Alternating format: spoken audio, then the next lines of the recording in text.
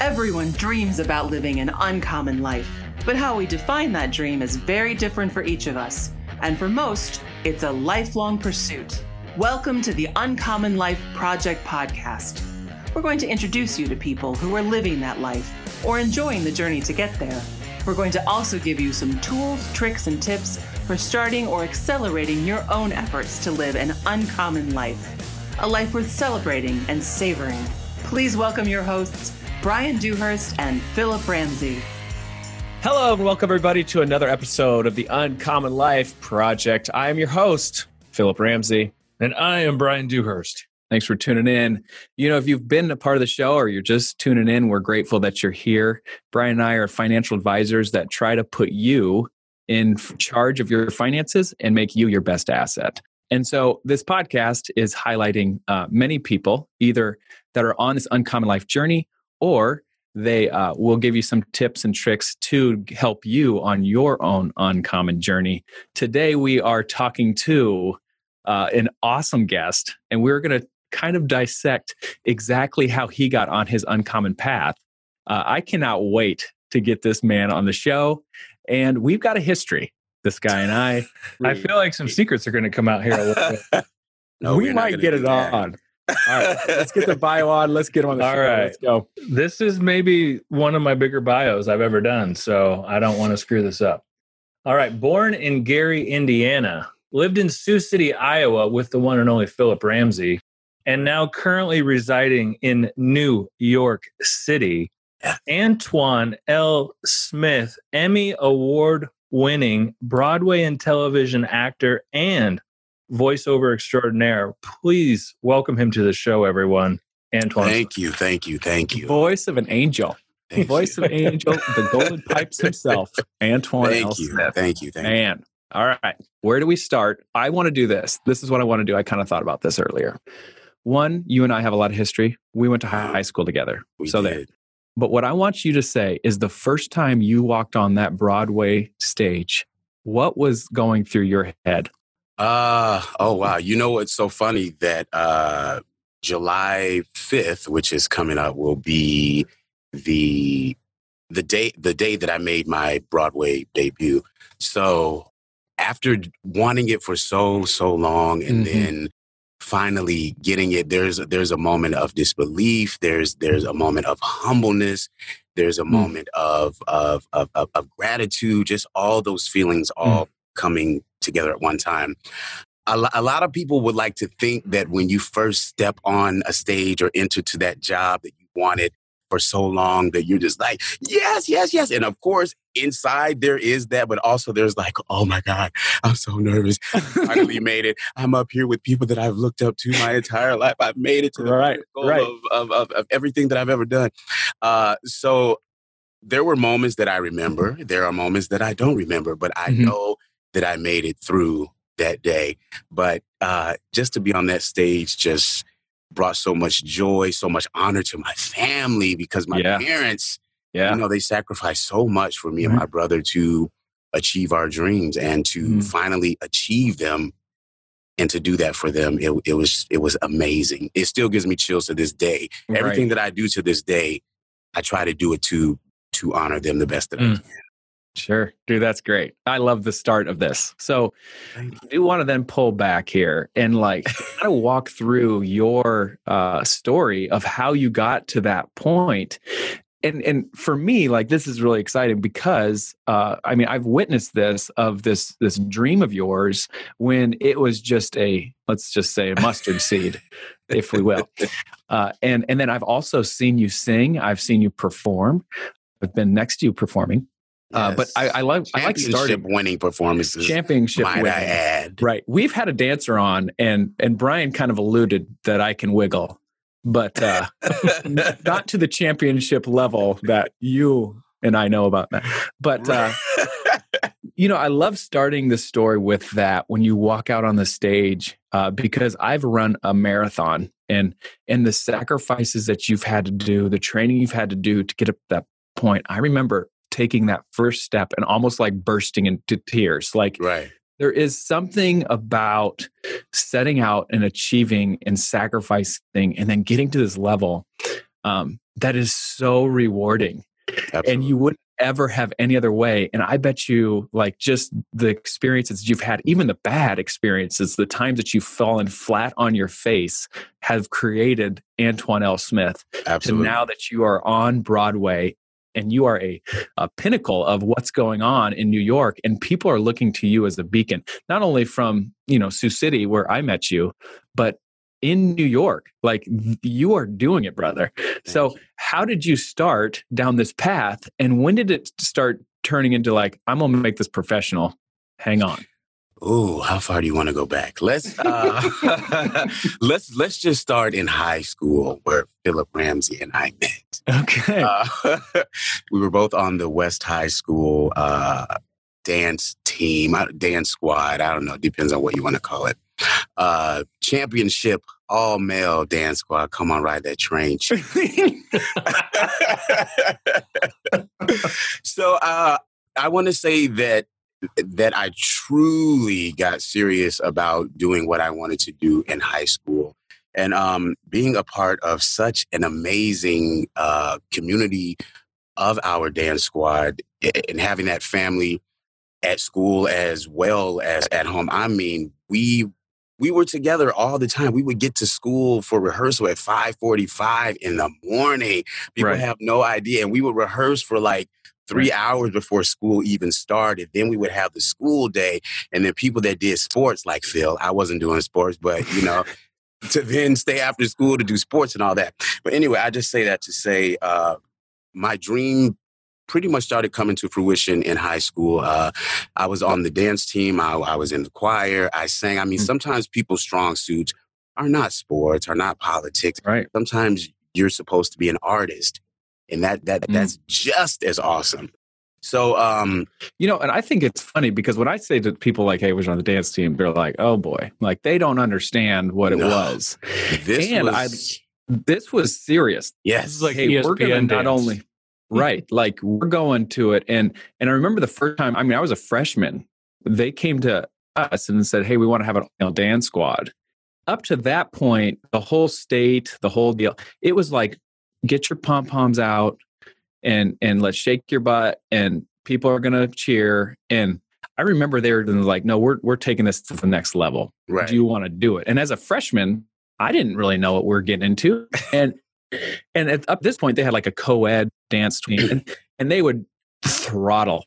They would go to this competition and just throttle people. Right. Like people would never even know, oh my goodness, there's trampolines and there's fire. And it was a different level. I remember them asking us, hey, do you want to do an all-male dance squad? And Antoine, there was a couple people that were instrumental in my life, but Antoine Smith was one of those. There was another guy named Jeff Olorundami. Oh, Jeff. And so Jeff Olorundami was a flipper, but Antoine Smith, Jeff Olorundami, and I, man, we were the three. We were the three. The trifecta. We were in the three. Oh, we really were. What were the names on our jerseys? I can't even remember. Remember we had those jerseys?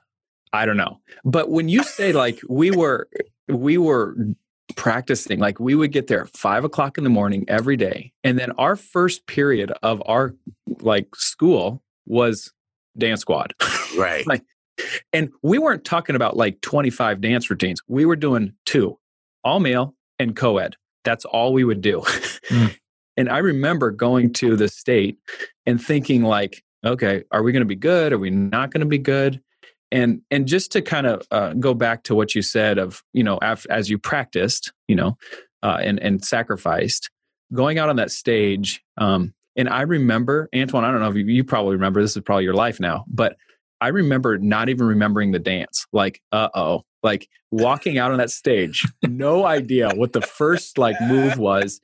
And it being so loud, like I can't even hear myself think. Right. And performing, it was dynamic. Absolutely. And so anyway, so that's where we started. And I think that it really did shape who I was because of the sacrifices that we had to commit to at the early hours.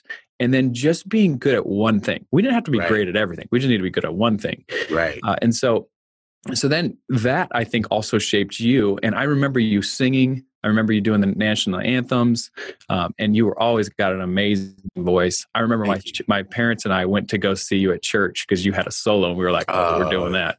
Yeah. Oh, Zion. Oh, Mount Zion. Oh, Mount Zion. Yeah. Yes. But then, so let's talk through more of that. And then now you start and get out of Sioux City and you're going to go do the deal, but it's not like you get to Broadway right away. No. I actually went to the University of South Dakota for classical voice because I was planning to be an opera singer, but that did not happen.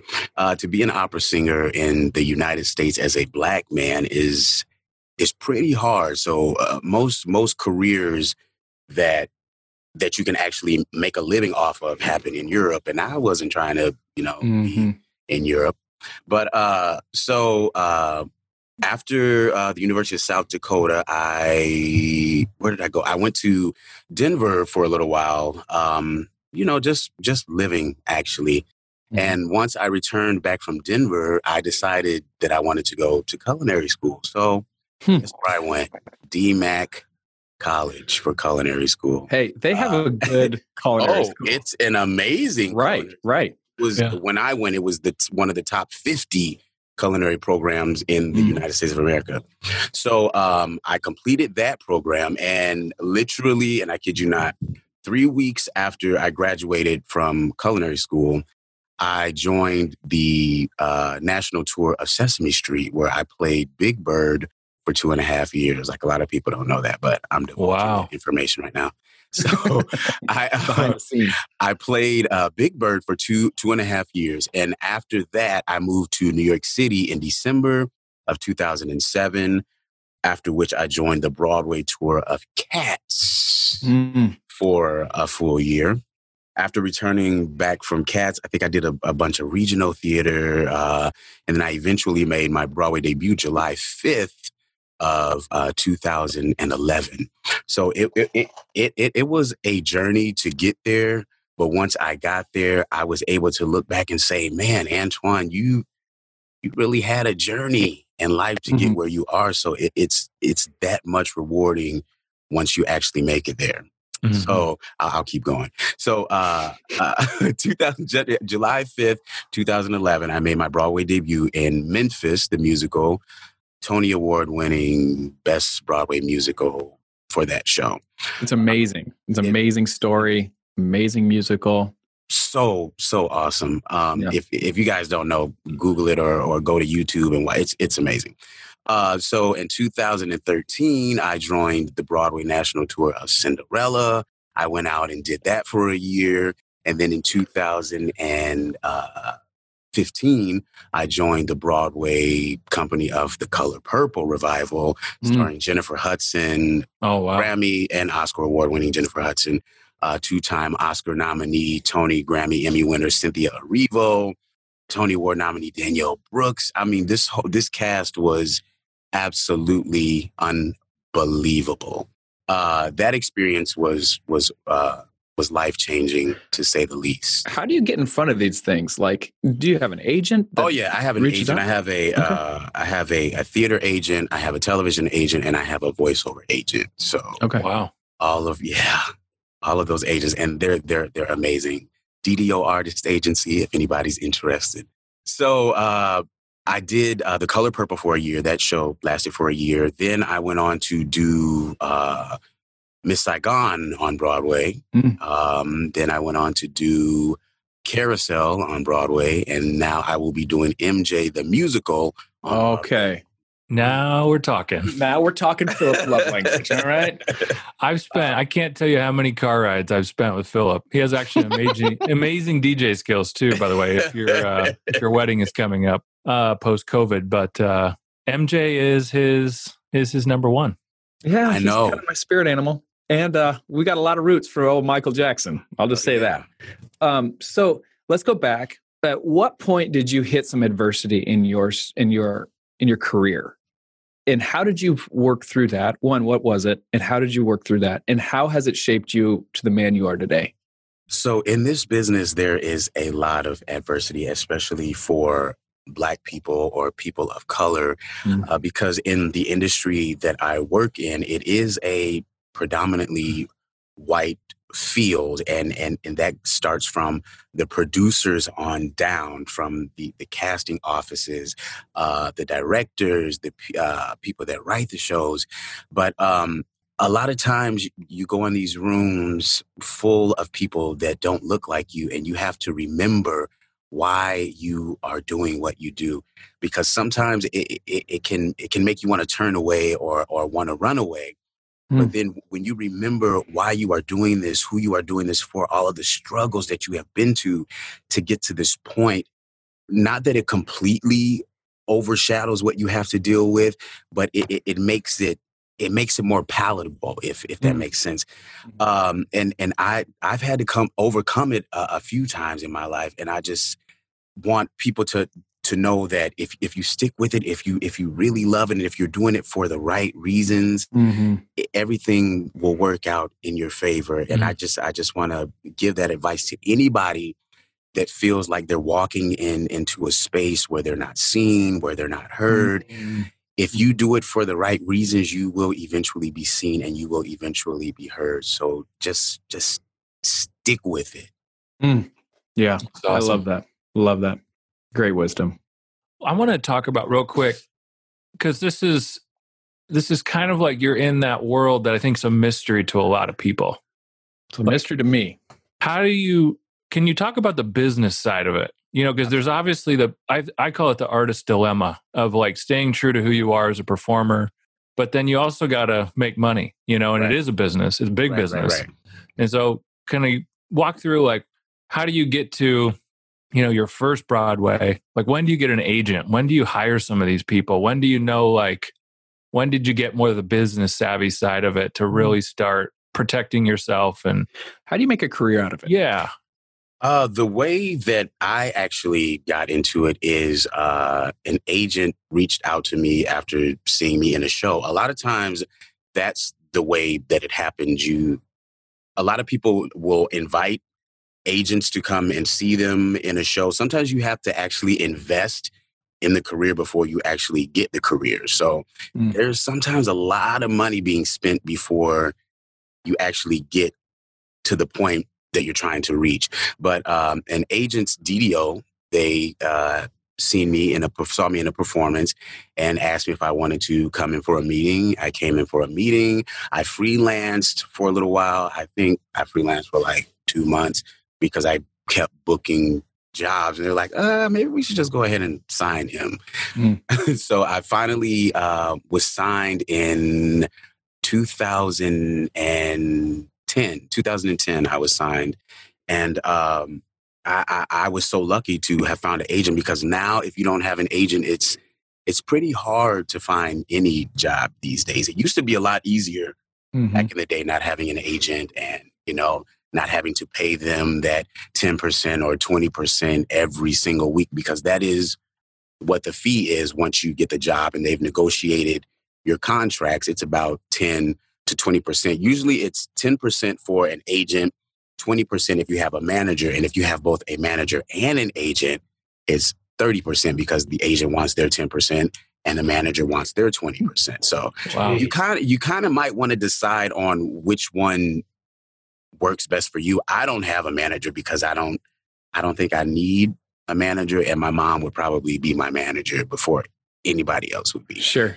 She's going to sell you better than anybody else. She's always, ever since I was little, I'm going to be your manager. I'm going to be. So when it comes the time for me to actually have a manager.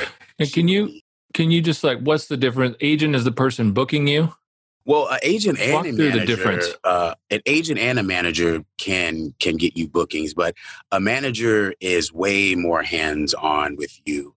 They kind of manage who you are as a person as well as your career. Your agent more or less gets you auditions and negotiate your contracts, but managers also do negotiations, but they manage your life as well as your career for the most part. Gotcha. They tell you where to go, what to do, who to talk to, not to talk to. So it's kind of like a manager / PR person, but kind of protecting the brand. Right. But eventually people get managers and PR people. So if you have a manager, a PR person, and an agent, that's when you're making the big dollars. Because then you got to get lawyers involved. You got to get up. So, yeah. One day, God, one day. I'll be there. But I'm You're on the right grateful path. for where I am. I'm truly grateful for where I am right now. So, That's awesome. All right, Antoine, I want to hear about the roles that you played in each one of these plays, whether it be Memphis, Cats, Miss Saigon. I want to hear about the specific characters that you got to play. In Cats, I got to play Old Deuteronomy, who was the big old cat. Very regal, very, very respected, very old. How old was I when I played that role? 2008. I was 27 years old, and I was playing a 50-year-old plus cat. Because I mean, in Cats, what happens is they're reborn and reborn and reborn. So this cat was about 50 years old. Yeah. So I went from playing a giant bird to playing a giant cat. A lot of people love that joke. And playing, let me see. I played John in Miss Saigon, who was a Black man in Vietnam, and all that went along with that. He was a pretty complex character because he had to deal with his own stuff as well as dealing with being in the situation of Vietnam War, dealing with the situation of his friend and his relationship. If you guys haven't seen Miss Saigon or read about Miss Saigon, I ask that you do that so you get a little more of the context that I'm talking about. Sure. I got to play Harpo in The Color Purple, who was a young man trying to find his way and dealing with his upbringing from his abusive father and trying to break generational curses and how he treated people. Because back then, a lot of people may say, oh, this person was mean, this person was disrespectful. But a lot of times that's the only thing that they knew because that's how they grew up. So to play Harpo, who was so complex and trying to find his way and relating that to my own self, as I try to navigate and find my way and change generational things. I was also able to play Lord Pinkleton in Cinderella, which was a more fun character. He delivered the news, and everybody loved him, and it was a very playful character. In Carousel, I got to understudy the role of Billy Bigelow. Now, what's so interesting about Carousel is Billy Bigelow is traditionally played by a white man. In the Broadway revival production, he was a Black man. So if you're not familiar with the story of Billy Bigelow and Carousel, Billy Bigelow was an abusive husband, a neglectful father, just an all-around not great guy.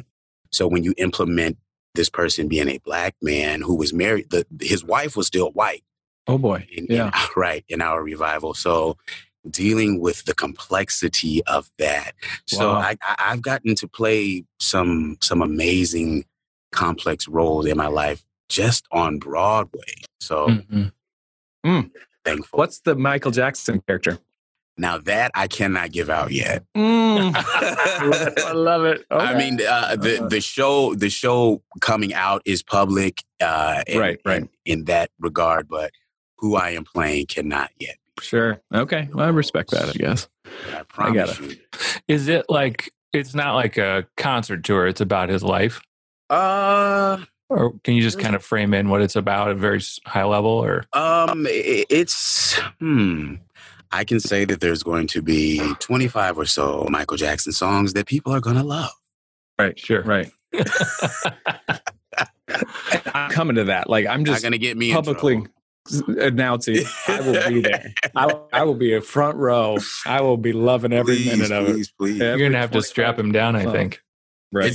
All I can say is it's going to be great. I don't know if you know who Ephraim Sykes is, but if you don't, please look him up. He is going to be our amazing Michael Jackson. Showstopper. I mean, this man has breathed and lived Michael Jackson his entire life. So when watching him in the room, it's incredible. It's going to be absolutely fantastic. It's funny because I went to Vegas to watch the Jackson show. Right. And I'm not saying I was disappointed, but there was some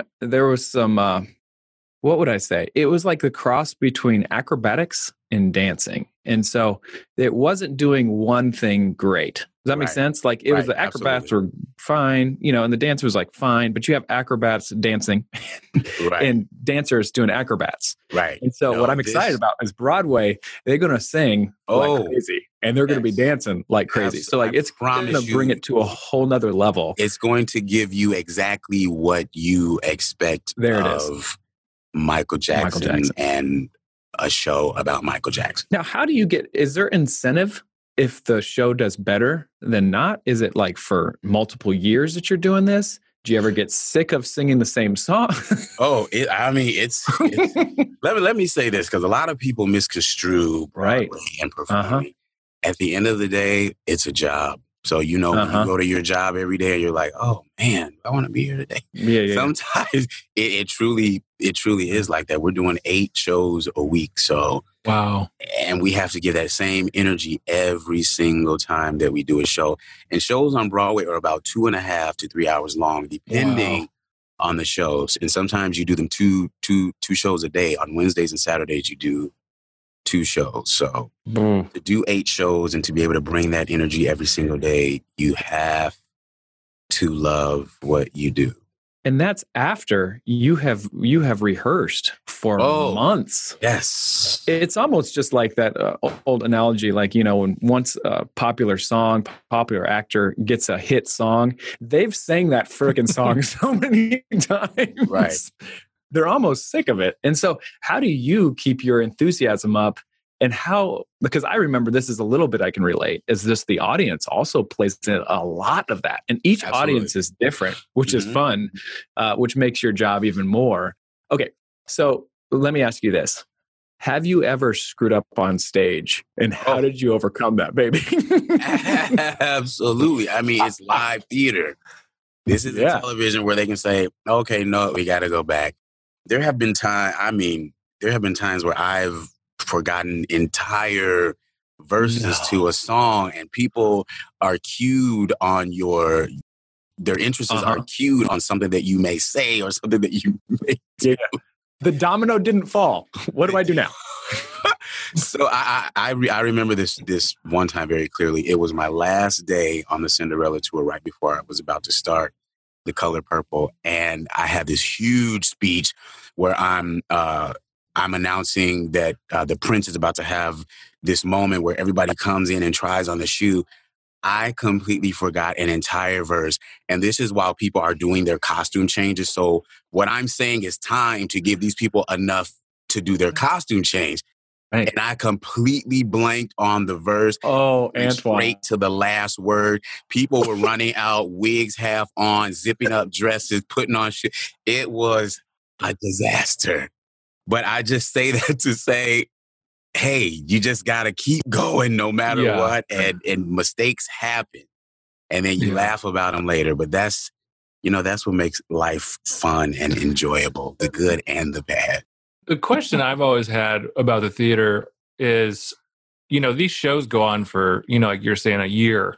Halfway through, you're sucking wind. Like, is there performance reviews? Like, is there somebody waiting in the wings to take your spot? Oh, shows run for way longer than a year. Usually you're contracted to do a year.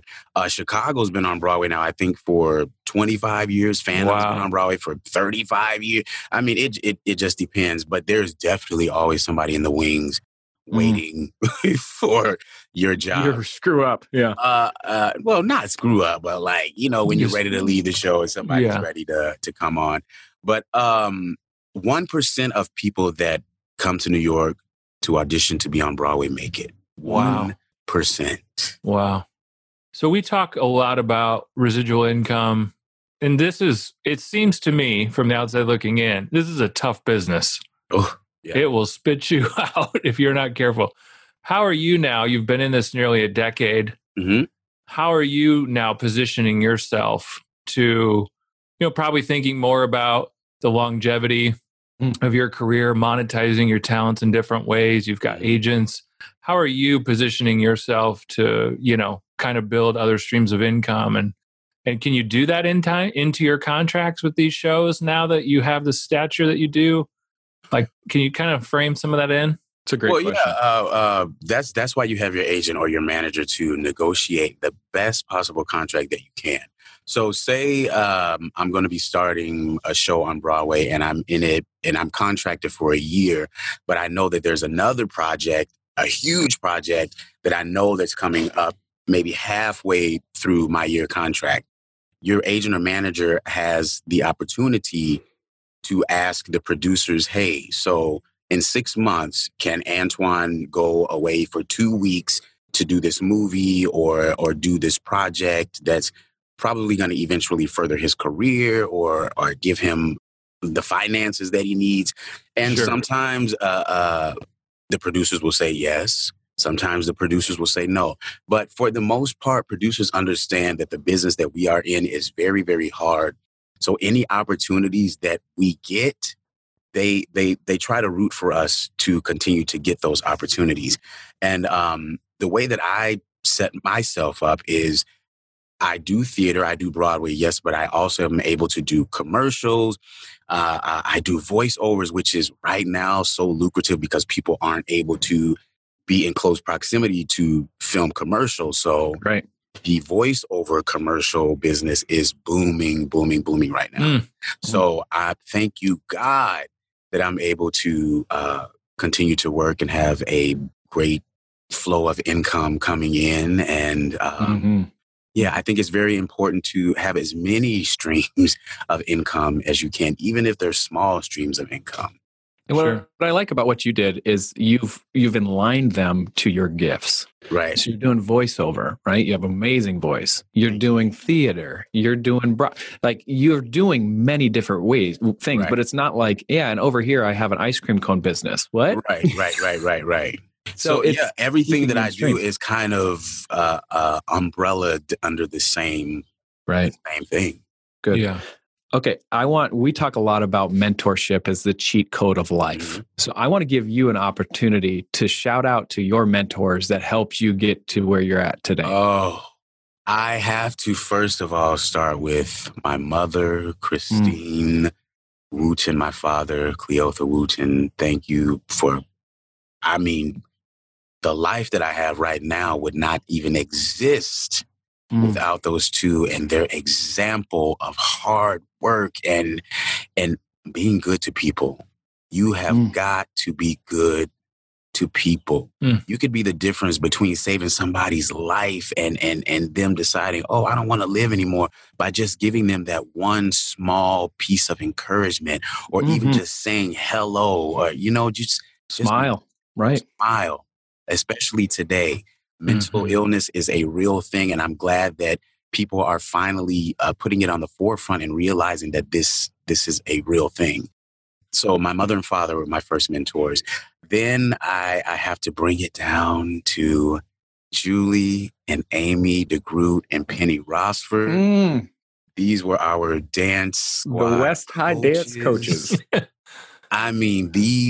These people went hard for us. They taught us a lot of responsibility. Right. They maturity, which wasn't easy. They taught us maturity, but we definitely had our moments. But for the most part, they wanted to see us succeed. They had a 25 year successful run. Well, longer than that. It was 25 or 30 something when I left. So they had a very, very, very great career and run with the dance squad because of obvious reasons. They were great people, great mentors. They sacrificed a lot. They gave a lot. They didn't ask for a lot. Yeah, and I know they're going to listen to this. So I just want to say, because I've had a couple things in my life, and I've gotten to be on stage a couple of times, blah, blah, blah. And it's interesting because always the producers will come up to me and be like, hey, how you conduct yourself is so professional versus everybody else. And I totally give them credit. In high school, they corralled a cheetah and now I can I can install those things that they drove home. No, you need to be professional. You need to walk like this. You need to act like a professional. And we were in high school. So that was a huge deal. So I totally edified those people as well. So keep going. They were amazing. And then I have to give a shout out to Russ Clifford, who was our choir director, who mentored me, who pushed me to. He was the reason that I wanted to be an opera singer. He just gave me the motivation that I needed, and he saw something in me that I had never seen before. I mean, I grew up singing gospel, and then he said, "Hey, come sing this song out of this 27 arias book." Okay. And I mean, then I didn't know how to read music. I was just, he would play it and then I would sing it. And then but he was definitely another great mentor in my life. Fitzgerald Grant of the Sanford Center in Sioux City was another great mentor of mine. I don't want to leave anybody out. I think those are truly the people who gave me the foundation that I have right now. And the people that I've met along the way, you know, have continued to build on that foundation. But once your foundation is strong, my God, everything is possible. Right. Right. And God, I thank you. Also my mentor, not here in the physical form, but there in spiritual and mental form. I thank you, God. So yeah, that's so true. The mentor. I gotta ask a question. So my kids and I have kind of gotten into the Masked Singer, and you hear a lot of these artists talk about the anonymity and being able to perform without being seen and being judged and you know, whatever their past is. But was Big Bird that role? Like, did that give you confidence being behind the costume, or I was just kind of curious. I think I always had the confidence, but because before that I had been doing theater. I did high school, middle school. I was in the community theaters, so I always think I had that confidence. But Big Bird helped me to become a better performer because people weren't seeing me perform, and I had to be okay with that. People were seeing Big Bird, and when we gave interviews, we couldn't say, "Oh, I'm playing Big Bird." It had to be, "I'm a friend of Big Bird. I'm a friend of Elmo. I'm a friend of Oscar the Grouch." So you know, it humbled you a lot. You know, when you have to dance in overalls, a white T-shirt, and a red bow tie, a red sequin bow tie, you have a lot of confidence to do a lot of things. And Come On Ride That Train comes on, and you have to bring it down. Right. It gives you experience that you never thought you'd have. Right. So I mean, and oh God, those moments. We were literally superstars. We were.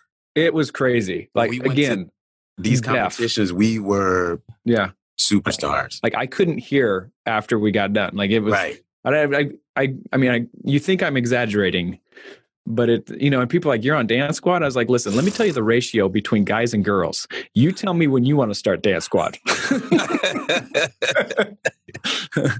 Oh man, I love it. Antoine, this has been a joy. We need a story. We need a story we haven't heard about Philip. He's pretty quiet about the story. He doesn't share a lot. I can't do that. There's just one above board. No. There's a brother code that is real. And I have to stick with that today. I appreciate that. Thank you. Know that Philip Ramsey is a great man. That's all I'm going to say. Gentleman Antoine, and scholar. How does our listeners find out more about you? And don't leave me out. When can I go and see you and Michael Jackson? Well, you can follow me on Instagram at Antoine L. Smith 32, ANTOINEL as in Larry. You said, when can you see me? When? Where? And Michael Jackson. I'm coming to see you. Oh, yeah. I believe we start performances March 8th. Yeah, we start the show March 8th. We officially open April 23rd, I believe.